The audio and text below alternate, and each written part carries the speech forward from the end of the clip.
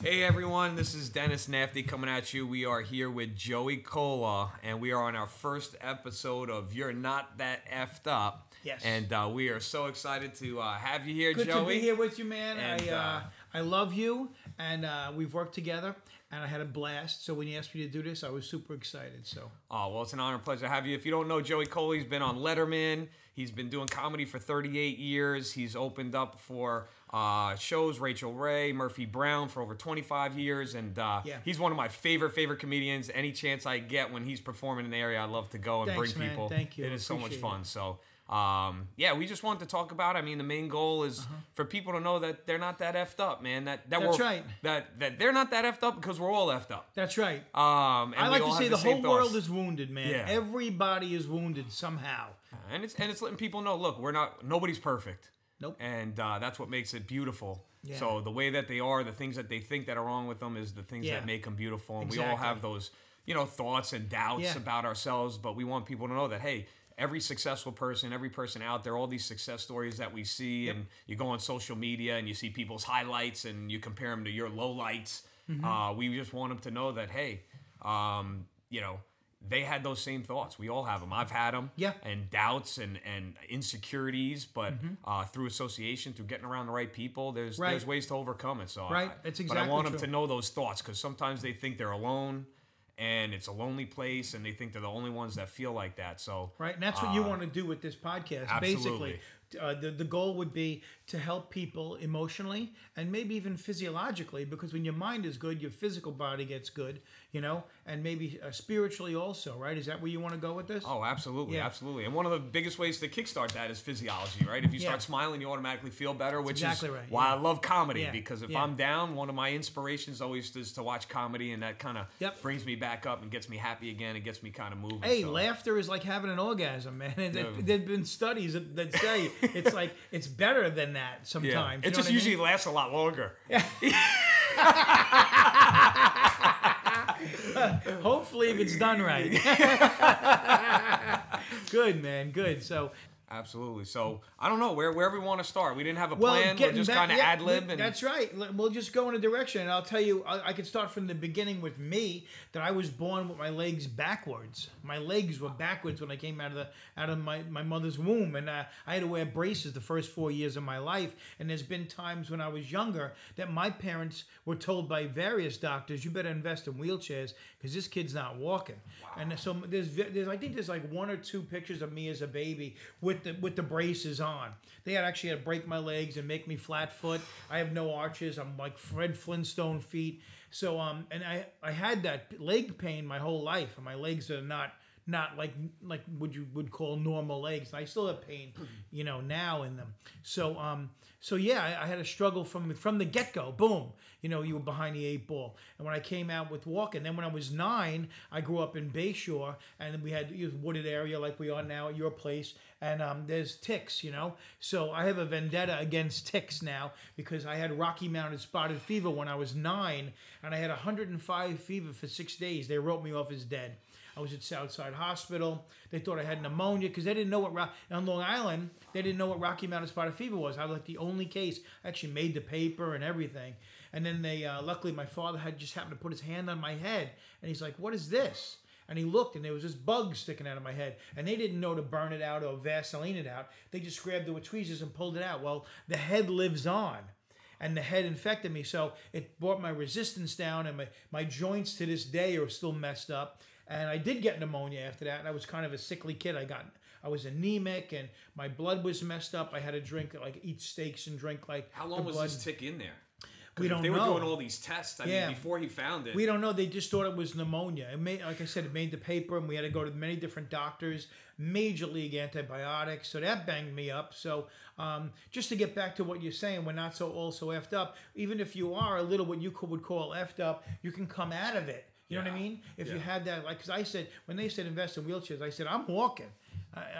So I mean, there are situations where physically, if you don't have legs, you can't walk in that situation where you get a prosthetic. So mentally, you use your mind and your heart and your soul. when we had family parties, my Uncle Ralph would play guitar, and he'd hand the guitar to my cousin Timmy, and my brother would sing, and this one would sing, and who would do what. So I knew early on when little Joey, 4-year-old, would tell a joke, I got the attention of my uncles and aunts and uncles. And I was, wow, they're paying attention to me, so I'm going to be funny. And my uncles and aunts and my parents singing and letting me tell jokes and perform at family functions, whether it be a Christmas party, Thanksgiving, or whatever. I got the attention that way, and I knew early on that not only do I get attention, but I make people happy by making them laugh. And that's when the seed was planted for me. And you found that significance in your life, right? Because we all want to be significant. Significance is the greatest word. Yeah. That's a great word to use. And we want to find our value and that attention. And you found it through comedy. And you said, "This is it. This is what I'm going to do." Yeah, because I realized not everybody can do it. Because I was a person who really couldn't do it, and I didn't think that I could do it. I wasn't the class clown. The class clown was a friend of mine. The class clown runs across the football field naked. The class comedian is the guy who talked him into doing it. Yeah. Get it? So I was the class clown. That's good. There's a lot of good attributes about being the class clown too. Yeah. Well, I got attention that way, negative attention, because I needed attention, right? I got it through, disrupting my teachers, and they definitely, I gave them a hard time. And from that is showing your vulnerability. When you're a good actor or a good comedian, you don't care if people see you naked. You don't care about what other people think. I definitely didn't care if people saw me naked. And that's why I respect you greatly, because you everything's out there with you. You're honest with people, and people see that, and that's why you in particular are very relatable. People want to be on your team.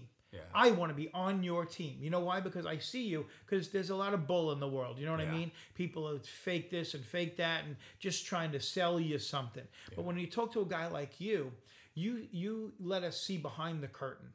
We see the wizard behind the curtain, and we realize that wizard is again not effed up. Yeah. Not as effed up as you think. He's one of us. Yes. So and I just want people to know I'm a regular person, man. I was voted most dazed and confused in Long Beach High School in 1999, and I did a lot of things I'm not proud of, as everybody did. A lot of mistakes that I made, and I just realized, hey, we're normal people, but because of the people I surrounded myself, the friends that I had, the mentors that I found, people that were able to instill values into me, and of course also me finding my faith and not looking to push faith on anybody, but that's where you find a lot of self-worth, when you know who made you, and that.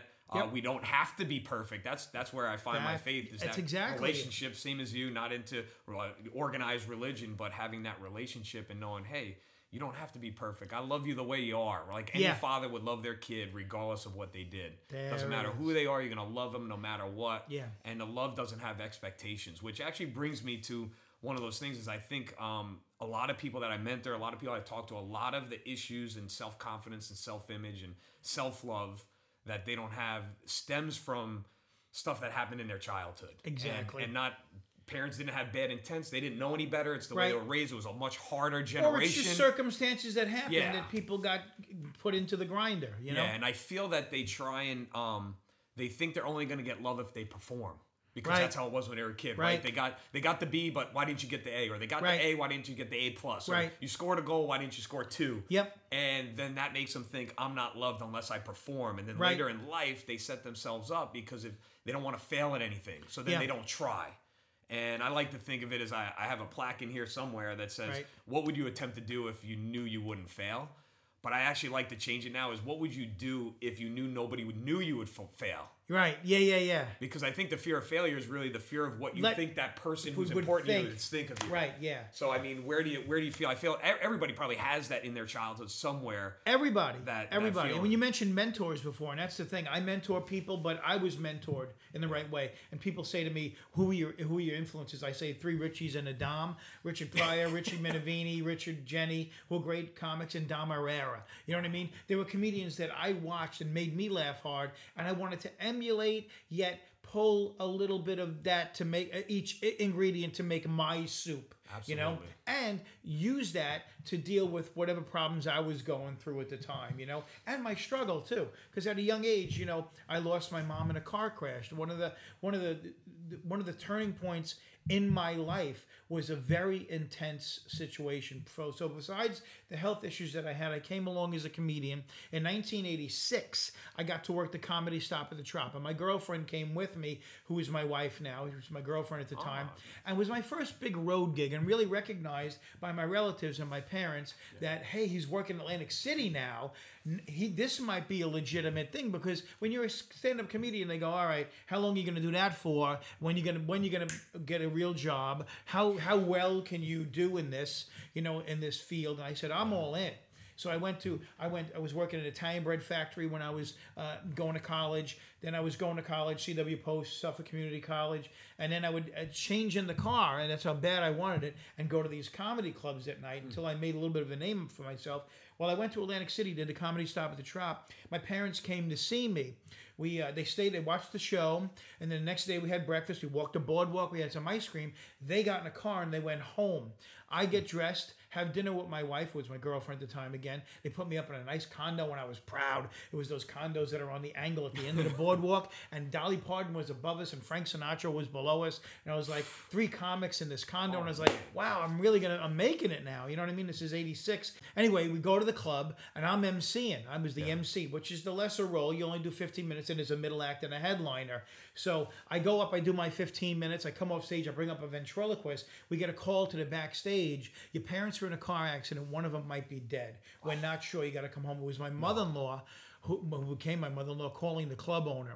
So I get that, and at the same time I hear in this year from the middle act, the ventriloquist, ladies and gentlemen, that's my time. Welcome back, Joey Cola. No. So now I got to jump back on stage and look at the seats that my parents were in the night before, and do 5 more minutes about my mother waking me up in the morning to find out what time I had to get up. I went on automatic pilot. I did that time.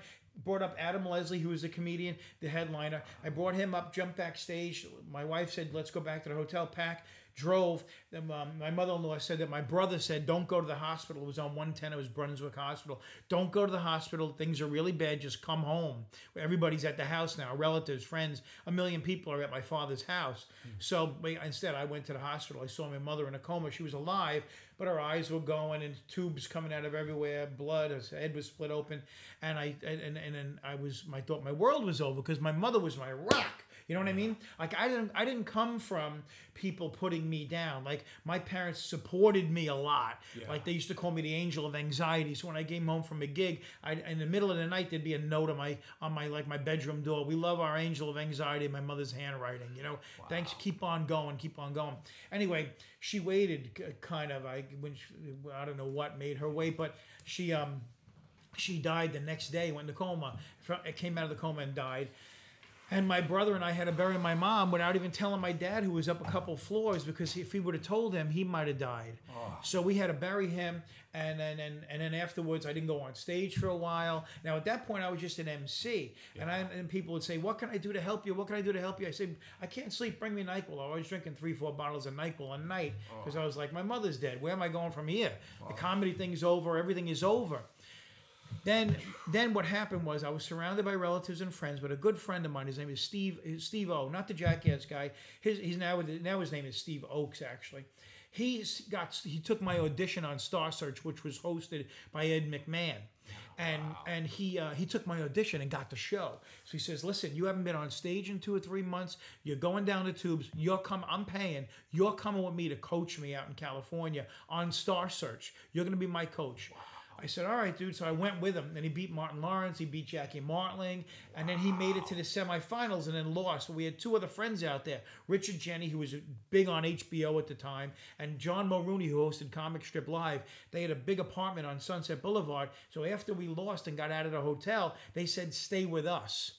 So I stayed with those guys. They got a gig in the San Bernardino Valley at the Quality Inn. It was a black audience, and I came with them. I couldn't get on stage at that point because I still had my mother in the bed in my head. So what happened was they brought me with them, and John Mulrooney surprised me, and he goes, he says, "Oh, I got a friend in the audience. He's going to do 5 minutes. Welcome, Joey Cola." Now, I'm a young comic. I only have 10 minutes, 15 minutes to my name, and now I'm still stressed out. But I went on stage, and I was on automatic pilot. I said, all I got is my balls and my act at this point. Yeah. Let me just do. So all I did was blah, blah, blah, blah, blah to a black audience. I didn't kill, but I didn't bomb. I held my own. Yeah. And when I got off stage, these three guys, these three grown men that were seasoned, hardened road comedians, were all crying. And they're like, see, you were going to kill yourself, you son of a bitch. And now those people don't know your problem. Yeah. They don't know what happened to your mother. You just told them a story of your act and you made them laugh, even though you're going through all this trauma. Called my wife, who's my girlfriend, and I said, listen, I'm not going to hurt myself. It's going to be good. Then I called Richie Minervini, who owned the East Side Comedy Club at the time, and I said, Richie, I'm coming back. I'm okay. He says, you're going to work out at my club. I don't care if Jackie Mason's on a Saturday night. I'll pull him off to let you get back on track. So that's what I did. I came back and I wrote like crazy. I worked hard, and I was only a middle act, a feature act for like 3 months. I became a headliner right away. Now, I cannot explain what came over me to bring me to this level. Yeah. Because I said to myself, you're either going to die or you're going to go to this level. And something came in me and took me over, and I went to that level. And at the same time, I was getting married. I wanted to get married my wife. I wanted to get a house, and I had dreams and goals. Yeah. So there's only one way to attain this, and that's throw yourself in. Full vulnerability, open up this can and let that come out. Yeah. And it happened, and that's the beginning of why I am who I am right now. Wow. That is some story. That's incredible. Intense, right? And that's super intense. I can't believe it. I mean, and not to dig in and try and open wounds and stuff, but oh no, I'm good. During that time, it had to be a dark time, right? We hear the story and it happened in 30 seconds in the explanation, but I'm sure it was a long period of time. There was, like you said, NyQuil, sleepless nights. Yeah.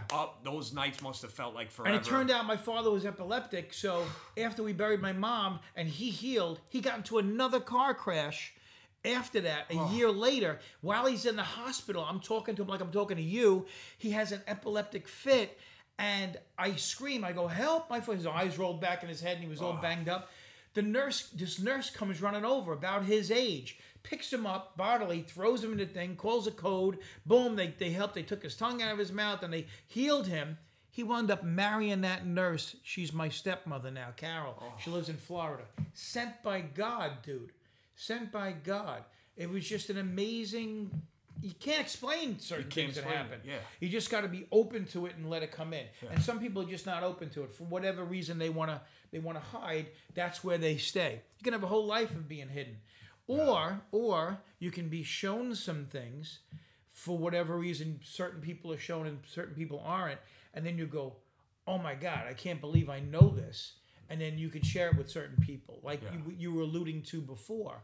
If someone wants to know, people like you and I are ready to tell them. Yeah. But if they don't want to know, sometimes there's no way you can get into them. Oh. You know what I mean? Yeah. That makes it worse to say that to them.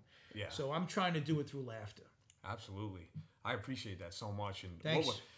This is that moment. Someone's listening. They're having those thoughts. Yeah. What were some of those thoughts that were going on when you were down? Well, what were some of those dark thoughts? Well, it's your mother. It's your worst nightmare come true. I'm 24, 25 years old, whatever I was, and I was like, my parents were always supportive. My father was not only my coach in Little League, he was the president of Bay Shore Brightwater's Little League, always feeding, always coming home early to hit the ball to the boys, always playing with us in the pool. My mother always cooking, teaching us to cook, always loved. My mother was... sometimes this is hard for me to talk about because it's deep. If you were a newspaper boy and you came to my house in the winter and it was cold and you didn't have a hat, you left with a hat. Wow. And think about that. Everybody was her kids. Yeah, everybody. So it doesn't matter. Color, gay, straight, white, black, no matter what religion you are, nothing. It did not matter. You were taught to help. That's the golden rule. There's two rules. After the Genesis, the Old Testament, there was 10 commandments. Yeah. Then Christ came in and said, you know what, you can't even do the 10. He looked at us and he went, you guys can't even do the 10 I gave you. I could have been 100. I'm going to give you 2. I'm going to give you 2. And the 2 is keep him and then treat each other like you want to be treated. That's all you got to do. And my parents instilled that in me early. And I was like, at first, when you're a young kid and testosterone is flying everywhere, you're like, you want to get laid, you want to make money, blah, blah, blah, blah, you want to be cool, you know what I mean? There's a certain point in your life that if you're smart enough, you realize that going after being cool is not what you should be going after. Yeah. And that cool comes, right? Cool comes this way. Yeah. when you're fighting to be cool, it comes this way, And I learned that early, and I just didn't care. I said, and it's cool to who? If you keep that first commandment, if you're cool to the right person, then you're automatically going to be cool to everybody. God, family, career, then that. Yeah, the golden rule. I always think of it, right? It's do unto others as you do unto yourself. But I like to add one little thing to it: is do unto others as you do unto yourself, even and regardless of what they do to you, right? Because it's easy to be good to people when they're good, right? But when someone cuts you off and we turn into that animal, and we want to cut them back off, that's that moment of I'm still going to do unto them. You know your stuff, dude. Most people are insatiable. Because you give them this and they want more. They want more. And I'm in show business where I'm at the level where I know people I know billionaires, and you do too. But they're insatiable. You can't. And then once they get the money, then they want to, I'm going to have fun. And then this is going to make me feel good. And And they never get to it. The stuff's not going to make you happy. I try and talk about that all the time. And, we have stuff, and I've been in it, in the cars, in the house, and the stuff. But at the end of the day, I go, you can take all this. I'm done with material things. When I see my kids and their smile and their giggle is probably my favorite sound in the entire world. Is a kid's giggle. I can tickle them all day long. Can't explain it until you're in that situation. You can't explain it. And I think that's where people have challenges, because they link their happiness to something they're shooting for. Like, I'll be happy when. And if you're saying I'm going to be happy when, you're setting yourself up. We're all here for a half hour. Yeah, because all of us are here for a half hour. That house is not going to make you happy. That car, you can enjoy it. It'll bring enjoyment, but it's not going to fulfill you momentarily. Yeah, and that's why people who are successful, end up committing suicide or unhappy, even though it looks on the outside like they have everything. Instead of just being in their pursuit every day of their potential and doing what they love. And you just got to dig a little bit. You just got to dig a little bit, and you'll find it. Or give over a little bit. That's why I raise butterflies. I plant plants. I feed birds. Simple. I keep my life simple. You, in particular, guide. It's like you have a flock. And I've seen it firsthand. And I've seen how powerful it is. And I've seen how positive it is. And if you could lead people in a direction like you do, to me, that's what it's all about. Some people lead one or two people. Some people lead like a flock of thousands, like you have. Yeah. And that's one of the reasons why when John Anthony told me to come here and I want to sit with you, you were a guy who was like, wow, this guy's got this. This is a guy, and it's like one out of every couple of thousand that you see that really are that take the bull by the horns, type of thing. And whether it's a train of thought, whichever way you're going with thinking, or if it's a business move, because you still kind of gotta, if you want to take care of other people, you still kind of gotta stay on top of your business world. And usually, if you have a good foundation, that comes. Well, we've just adopted, for us, the biggest thing, and our foundational motto is just people before profit.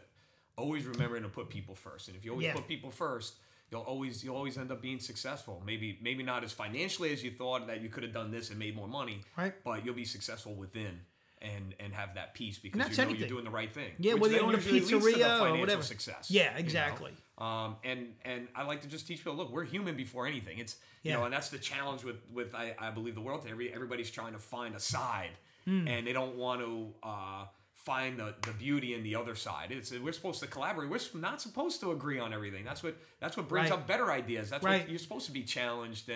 And the challenge is when one idea wants to harm another idea. Right. So even if I believe in one thing with this person, if they're looking to harm someone else for who they are, I'm human before I'm a side. What people don't realize, that 100%. Whatever side you're on, everything in life is temporary because we are temporary. Yeah. And whether it's a bullet, a bus, a gunshot, OJ jumping out of a bush and stabbing you, you're going to be gone. You're going to be gone soon. Yeah. So you could feel strongly about that now, but also know that that's going to change. Yeah. It's going to be temporary and it's going to change. And you have to roll with the changes of what's going to happen, what's going to come, and what's not. So as much as I've kind of been through in my life, a head-on car crash in 1982 when the comedy club Chuckles opened up. I was there at the opening night. This is before my mother died. I came back on Spur Drive South in Bayshore. It's a 15-mile-an-hour, I don't know if you're familiar with it, it's a snaky road. Well, I'm coming back in the middle of the night, and these two guys decide to get into a car race. They got hot rods. They took up both lanes. It's about 11:30 at night. They come flying around this corner. The guy on the left hits a car before me. That car goes into the woods. Then he hits me head on. The other guy leaves the scene. They were doing 85 miles an hour in a 15. I walked. The car was so folded back and the engine was in the back seat. I walked out the front of the car, full of blood. Didn't realize what a mess I was. I get out of the car. I walk up to the first house where there was a family just watching TV.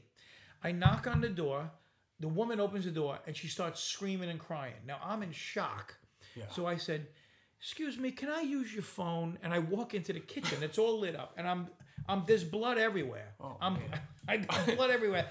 And now I walk in. I like the phone was on the wall. It was like the wire phone, you know. And I look in the living room, and there's a family of kids, and a father was there.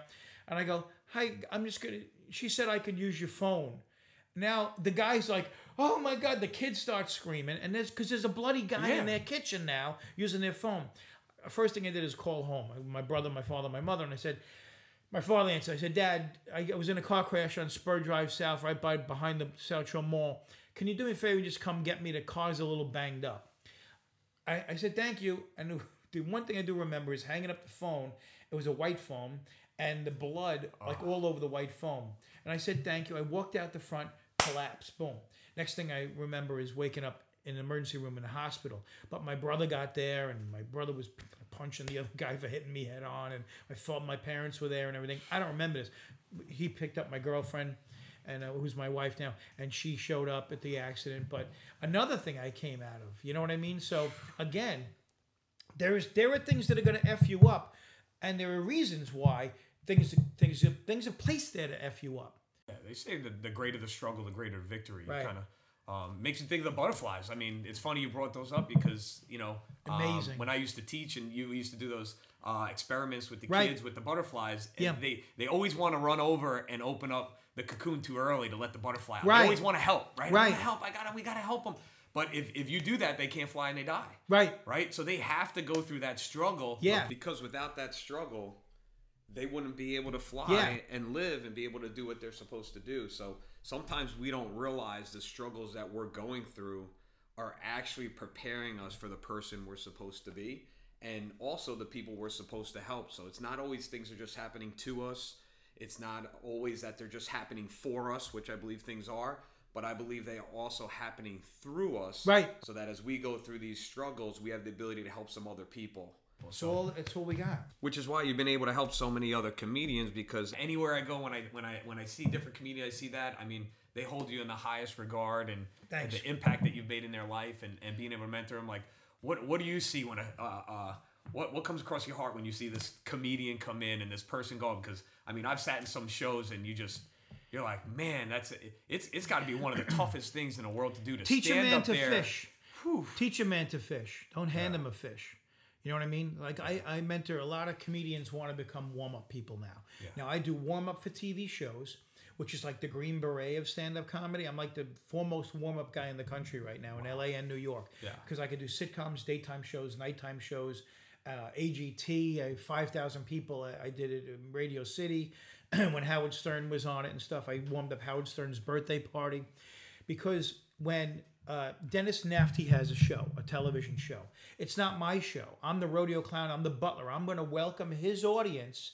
Yeah. I'm going to give him, I'm going to do a Dennis Nafty flavor and welcome them into his house and make these people, whether it's Rachel Ray, Rosie O'Donnell, Martha Stewart, Jon Stewart, whoever I've worked with, I make this audience ready to see what you're going to present to them. Now, when I do stand-up, it's my house. So now I'm going to say and do what I want to do, to what I think is funny, to make them laugh in my house. So it's two different worlds that I have. The warm-up for 25 years, stand-up for 38 years.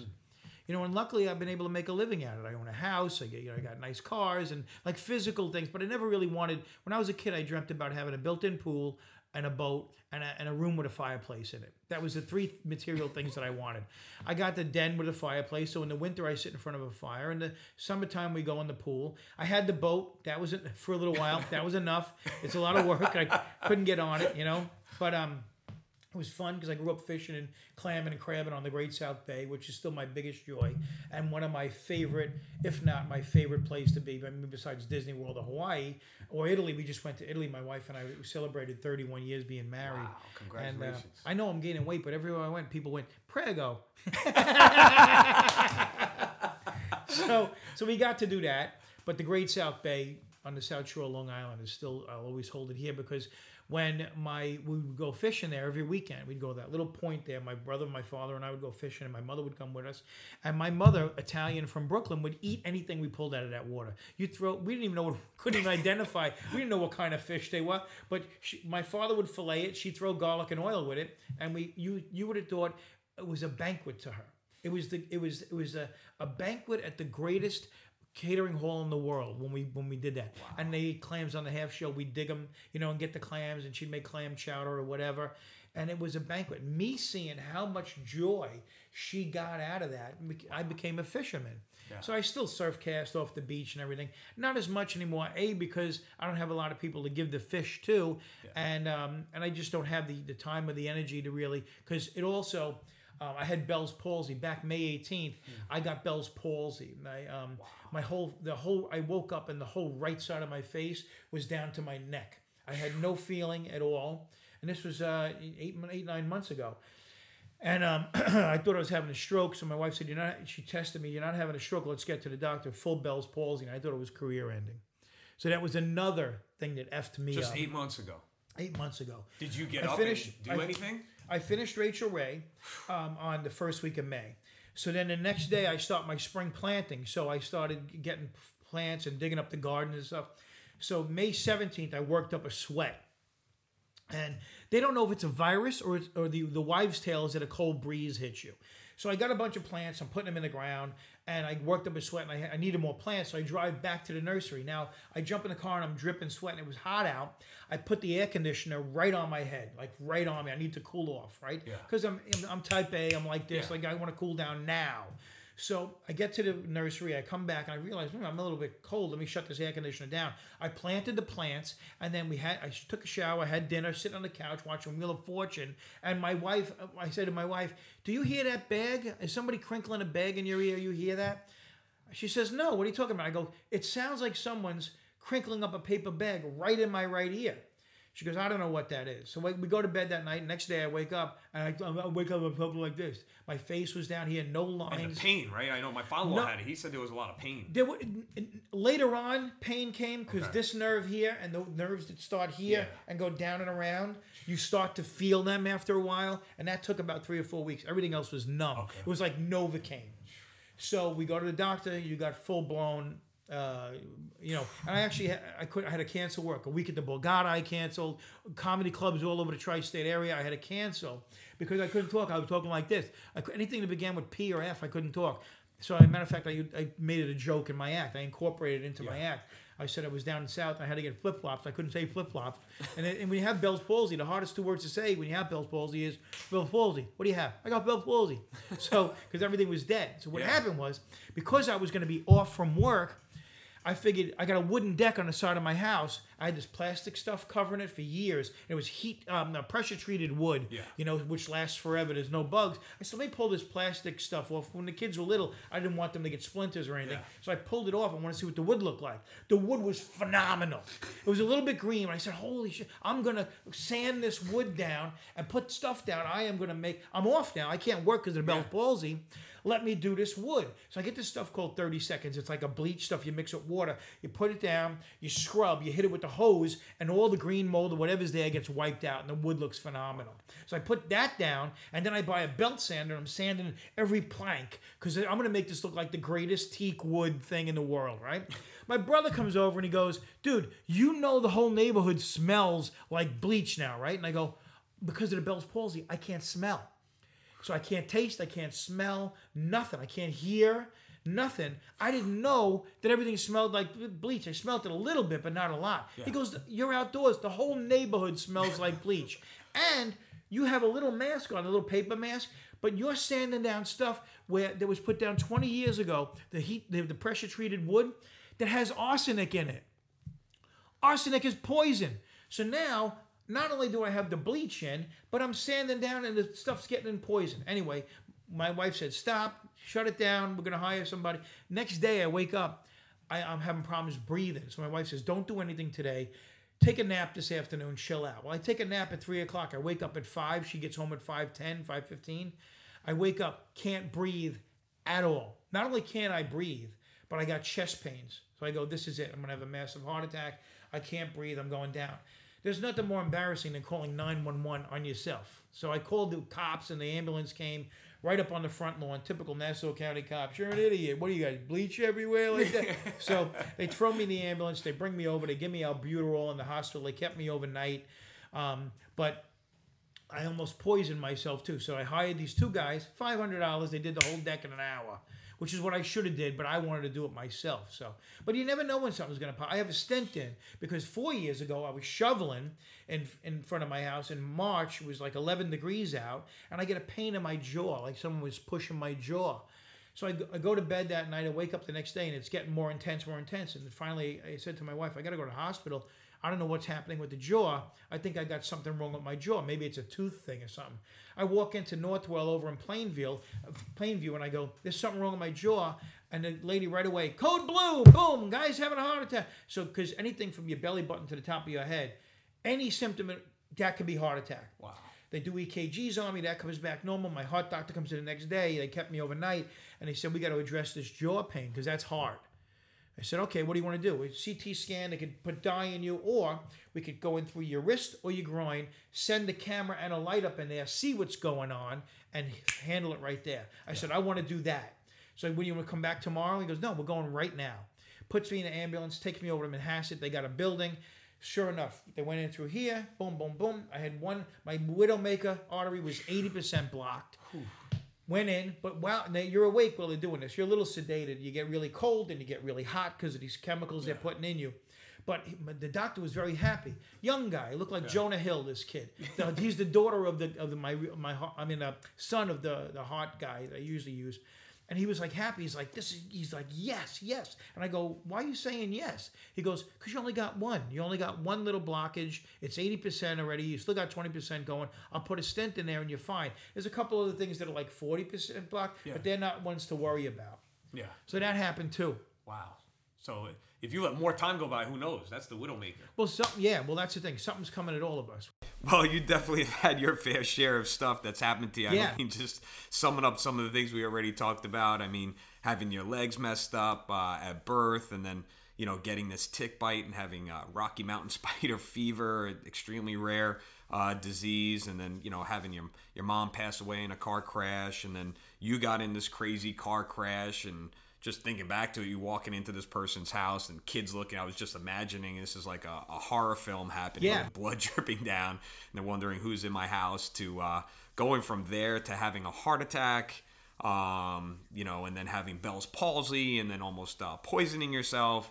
I mean, this is just unbelievable. Meanwhile, in the mix of it all, still doing comedy, still doing what you had to do, still providing for your family, still spending time with your family, and all of other life struggles that may come at you, the just normal day in, day out things that happen. Yeah. So I can imagine comedy helped you learn how to deal with all these effed up circumstances, because you have to take on a lot of critics, take on a lot of rejection. So how'd you deal with the critics? Because you get criticized. You're getting viewed more than probably all professions. So how did you deal with that? Because some people can't, they're afraid of what one person thinks. And my belief, and I heard someone say it only a month ago, David Meltzer, and it shook my world. He said, I'd rather people hate me for who I am than love me for who I'm not. There you go. And I was like, holy cow. But how'd you deal with that criticism? You make coffee light, or you make it dark. If I make it dark, people like the dark, they're going to drink the dark. If they don't make it light. When I get hired for a warm-up gig, I'm with this Murphy Brown now. I was with Kevin James for a while. I say to the producers that are hiring me, I say, listen, this is what I do. Yeah. If you don't like me, tell me. I'm not your guy. I'm not your flavor. Yeah. But if I am, I'll give you all I got. And that's it. That's all you can do. You be true to yourself. I mean, you can bend a little bit here and there, but if you see that, all right, because maybe you know who you are. You got your value system. You have the Takes things a while that to you get think to are that, funny, too. and if it's not for somebody, you're not shifting your values and to mold into something else. My own father, you know, when I was starting out, 80, 81, Eddie Murphy was big, and Eddie Murphy was dirty. But I knew when he was in the clubs.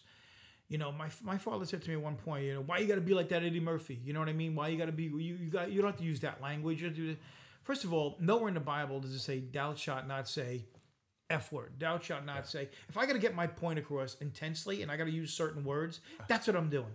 You know what I mean? I don't have to, because there's a lot of people that word didn't even exist back then. Yeah, exactly. But there's a lot of people that are not using those words now that are as criminal as anybody. Yeah. And you can go into not only the Catholic Church, but any other church right now and find people that are committing major crimes and abuses towards humanity and kids. So I don't care. If I got to use a certain word to get into your brain to do what I think is right, again, I'm no angel. I'm not a saint. I'm no angel. I'm far from it. But at least I recognize that and I know which way that I want to go on, which direction I want to go to. Now, you got to lay, again, getting back to what you were originally saying, you got to lay your guard down. When you're vulnerable, again, once you're vulnerable and you say, I don't care, that's when the freedom comes. That's when the true freedom comes. Yeah. You know what I mean? Because I'm going to be who I am.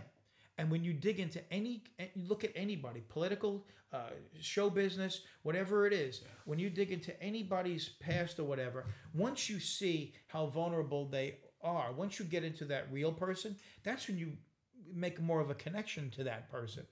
When they become someone who's just a movie star, who's just a politician, who's just some kind of figurehead, then you're like, oh, I could see that statue, but you walk by a statue. When a statue reaches out to you and touches you, then you're like, oh, you know, I might have something in common with that. I want to learn more about what's that. And that's the thing. You have to know that you want to learn more, because believe me, I'm as lazy as anybody. You let me sleep for 14 hours straight, I will at some point. Just sometimes I go, just leave me alone. You and me both. You know, we should cuddle. Yeah, right. We should cuddle. We'll spoon each other later on. So, but the thing is, once you get out of that laziness bracket, you know, so, and then you feel sorry for yourself too, which is another thing that I do. I'm fat because when I eat, I'm in the Bahamas. That's a way of self-healing for me. You know, and it makes me feel good. I love pasta, meatballs, and my thing, chocolate. Forget about it. Yeah. You know. So, and if you get on social media, if I get on social media, I could easily start getting depressed looking at what everybody else is doing. Yeah, because everybody's negative and they're all wrong. Like everybody's kind of wrong. Yeah. You know, I don't want to say they're all wrong, but I want to say that they're chasing things that are not realistic. So, for me in particular, it's kind of food that I like to self-medicate, and that's it. Yeah, it's, you know, and it's trying to compare yourself. You don't have to compare yourself. It's, you know, they say, you know, the root of destruction's in the seed of comparison. Like, you got to be who you are. If you're happy, you don't have to be what somebody else is. Your value systems are different. You know, that's where they really you got to lock down and say, what's important to me? Where do I really want to be? What do I want my life to look like? Because I shouldn't be judging what I want based upon what somebody else is doing. I got to be happy with knowing that every day I'm living up to the things that are important to me, and every day you're going to fall short. Yeah. You know, I know for myself, sometimes I'll set these big goals and I try and go from 0 to 100, and then, you know, you get 40% of the way and you're like, oh, I missed 60% of what I was supposed to do yesterday, and you get down on yourself and then you do nothing the next day, as opposed to just saying, hey, I got 40% done. Let me do 41 tomorrow.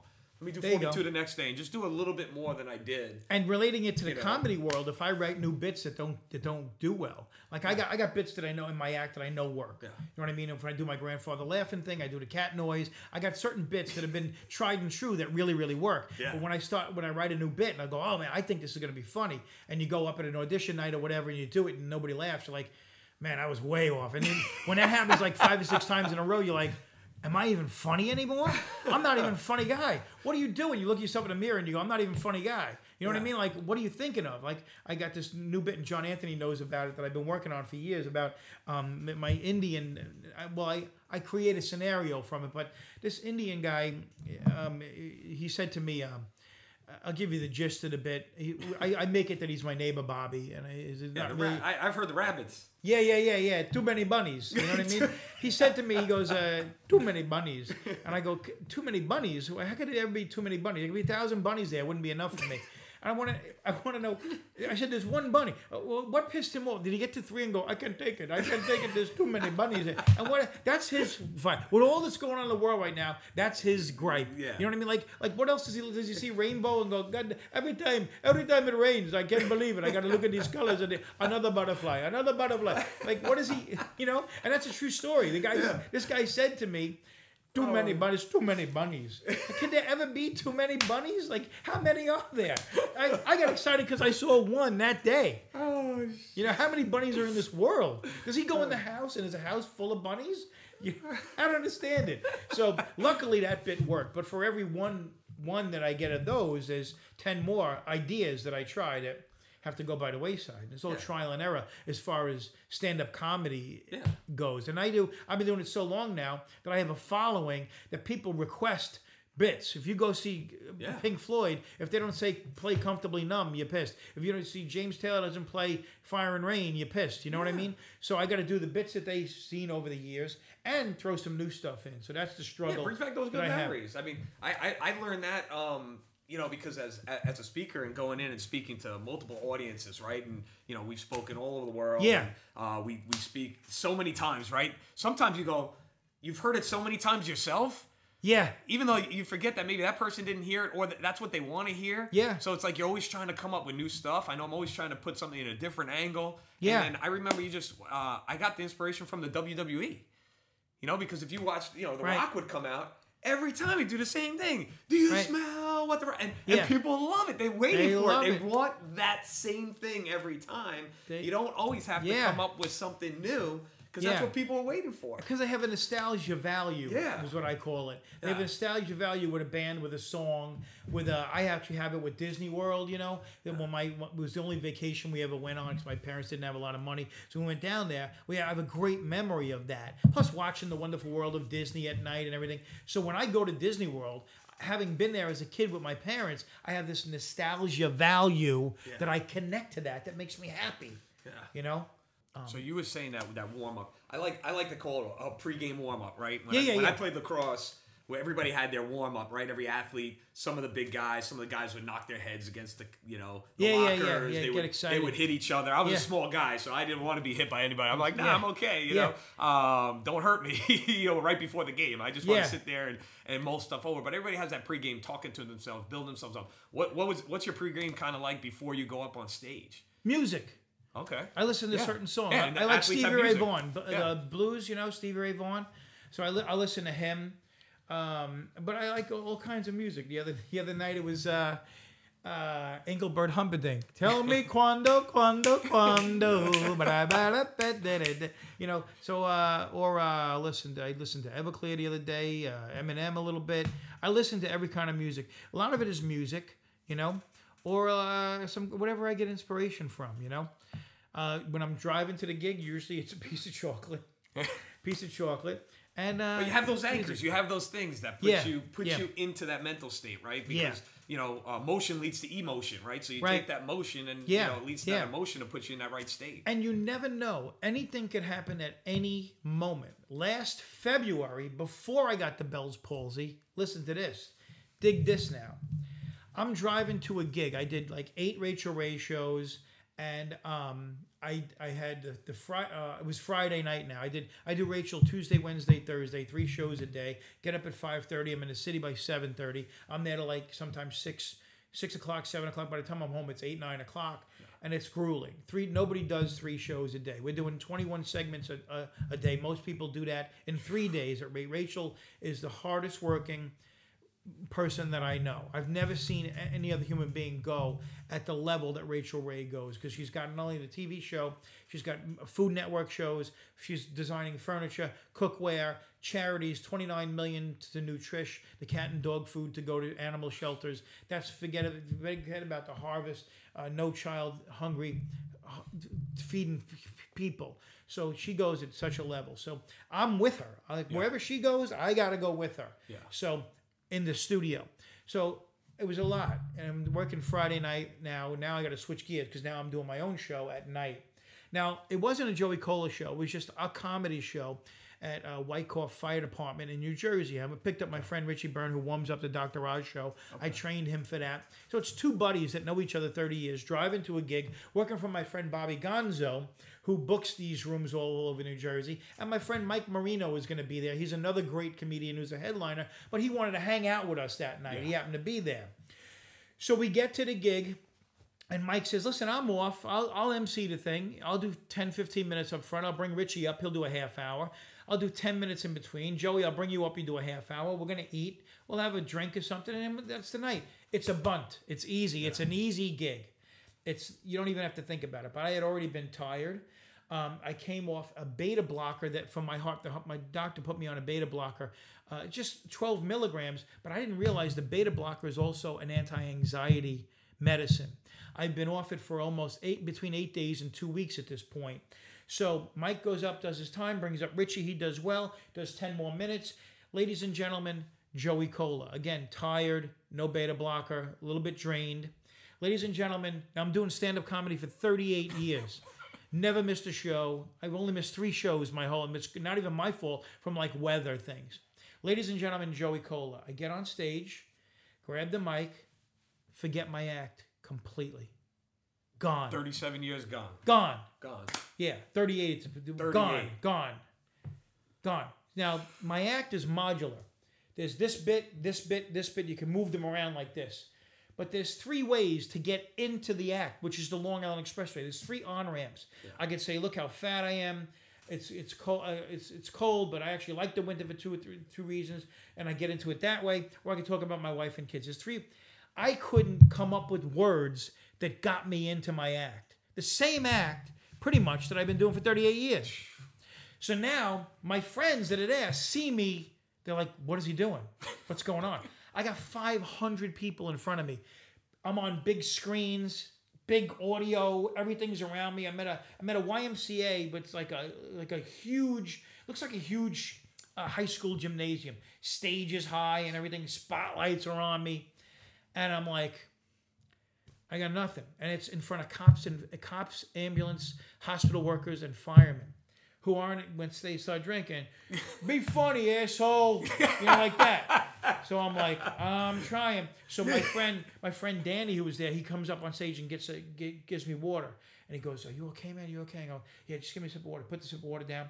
And now my friend Bobby Gonzo and my friend Richie are going, "Do the cat bit, do the grandfather bit, do this bit, do that bit." I'm like, I got nothing. So Mike Marino comes back on stage and goes, "Listen, give me the mic." He goes, "Let's hear it for him. He had the flu tonight. He didn't know. He was going to try to do it, but he can't do it. Give it up for Joey Cole." I walk off. We get our coats. We drive home. Within 15 minutes, Richie jumped in a car with me. We're on our way home. Mike closed out the show. He did the headlining spot. Within 15 minutes on the way home, my whole act came back to me. I did it twice for him in the car on the way home. I suffered something called a transient global amnesia episode. I went to 3 doctors, a neuro guy. They did a scan of my brain. Everything was fine. So I went to this guy, Dr. Montoni in Garden City. And he goes, "Were you on a beta blocker?" I said, "Yeah." He goes, "You came off the beta blocker too soon. You were tired. You're not eating." And he goes, "Tell me your schedule." I told him my schedule. He goes, "Dude, you got 3 jobs you're doing full time. And you're a stand-up comic. The pressure that comes with that alone, besides the other stuff you're doing. Because I get the Murphy Browns and all this other stuff is going on." So he goes, "You got to chill out. You got to just relax a little bit, and you got to hydrate, and you got to get it together." He goes, "Now, I did some research on my own. Transient global amnesia can happen. It happens to most people a little bit older, but could happen to anybody. It usually happens once, but it happens." When I went to this doctor, he said it happened to a ball player. He didn't tell me who, but he's the doctor to Mets, Yankees, other ball players. Yeah. He said there was a ball player in the batter's box with half a count, like 2 balls and a strike. And he says, "Let me step out of the box." He tells the umpire, "What am I doing?" He had to leave the game. He told his coach, I forgot how to hit." Could you imagine being in front of like a stadium or a group of people and you're batting and you forget how to hit? They had to take him out of the game. He wouldn't tell me who it was or anything like that. But then he started saying that the doctors, when they've got to give speeches in front of people, they'll take a beta blocker 12.5 milligrams or whatever it is. It stops you from having a massive heart attack. And it is also an anti-anxiety thing. I didn't know about the anti-anxiety until this happened. I thought they were just giving me that along with my statin that I take to keep my cholesterol low and everything. And knock on wood, my numbers have all been fine.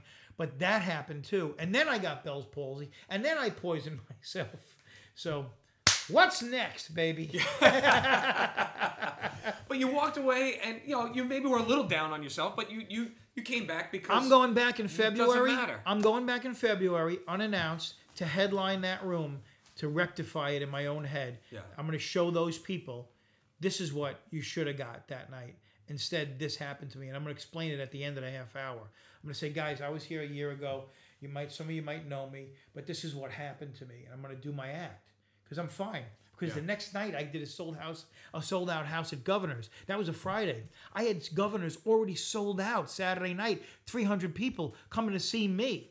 So I told the other two guys on the show, I said, listen, this happened to me last night. You guys better get ready to jump on stage because if this happens again, I'm in deep trouble. Yeah. So not only did I do my whole act, I did an hour, but I did 10 minutes of new material. So it went away. Transient Global Amnesia episode. Look it up. It's the scariest thing. I'm going to have to write that down to be able to look it up. Yeah, it's a scary, scary thing, man. Whew, that's incredible. Well, it's definitely been an absolute pleasure getting to spend some time with you and having this, man. I learned a lot. We learned about everything. Everything. We can keep on going. We'll do it again soon, man. We gotta have a follow-up to this. Yeah. No questions at all. Can you give us a little bit? I love you. You mentioned it. I love the voice you do of your wife and your kids. I do my daughter. Can we get a dog, Daddy? I want to get a dog. They get a dog. Why can't we get a dog? I want to get a dog. A what? A dog. I want to get a dog. A dog. My wife's voice is a little bit higher pitched. Get me a dog, honey. Get me a dog. I got him a dog. I do my grandfather laughing. You don't know if he's going to black out, cave in, and throw up on you. This is my grandfather laughing. You stand in front of this guy going, oh my God, he's going to die right here. But there's always some aunt going, leave him alone. Can't you see he's having a good time? He's having a good time. My Aunt Teresa from Queens, who says, Joseph, it's going to get cold out. Make sure you close your windows. My what? Your windows closed. That's a word in Queens. Windows. You mean my windows? Yeah, your windows. Yeah. She's like a bee at a picnic. And that also is similar to my cat noise. My cat woke me up the other day. I heard this in my kitchen. Low, low, low, low. It always ends like that. This was great, man. I'm glad we were able to do it. So where are you going from here? Where's Joey Cole going from here? I don't know when this is going to air, but this weekend I'll be at Bananas Comedy Club in 3 shows in New Jersey. Then I'll be back on Long Island doing clubs, joeycola.com. All the club dates are there. I finish up with Murphy Brown, and hopefully we get another season next year, warming up that in Queens at Kaufman Astoria Studios, and back with the Rachel Ray Show. Wow, that's awesome. It. Yeah. Well, and starting my own podcast starting in January. Oh, well, I'm excited about that. Yeah. So maybe you'll come and be a guest on my podcast. Absolutely. Because I know you pick my brain, but I want to pick yours a little bit. Oh, it'd be an honor. It's been a pleasure sharing with you. Thank you for being on this show. Thank you for having me, man. And we just want you to know, everybody, you're not that effed up because we're all effed up. Yeah. Yeah. It's just different degrees, but we're all effed up. That's it. So thanks for having me, man. I appreciate it. Absolutely. Let's go eat.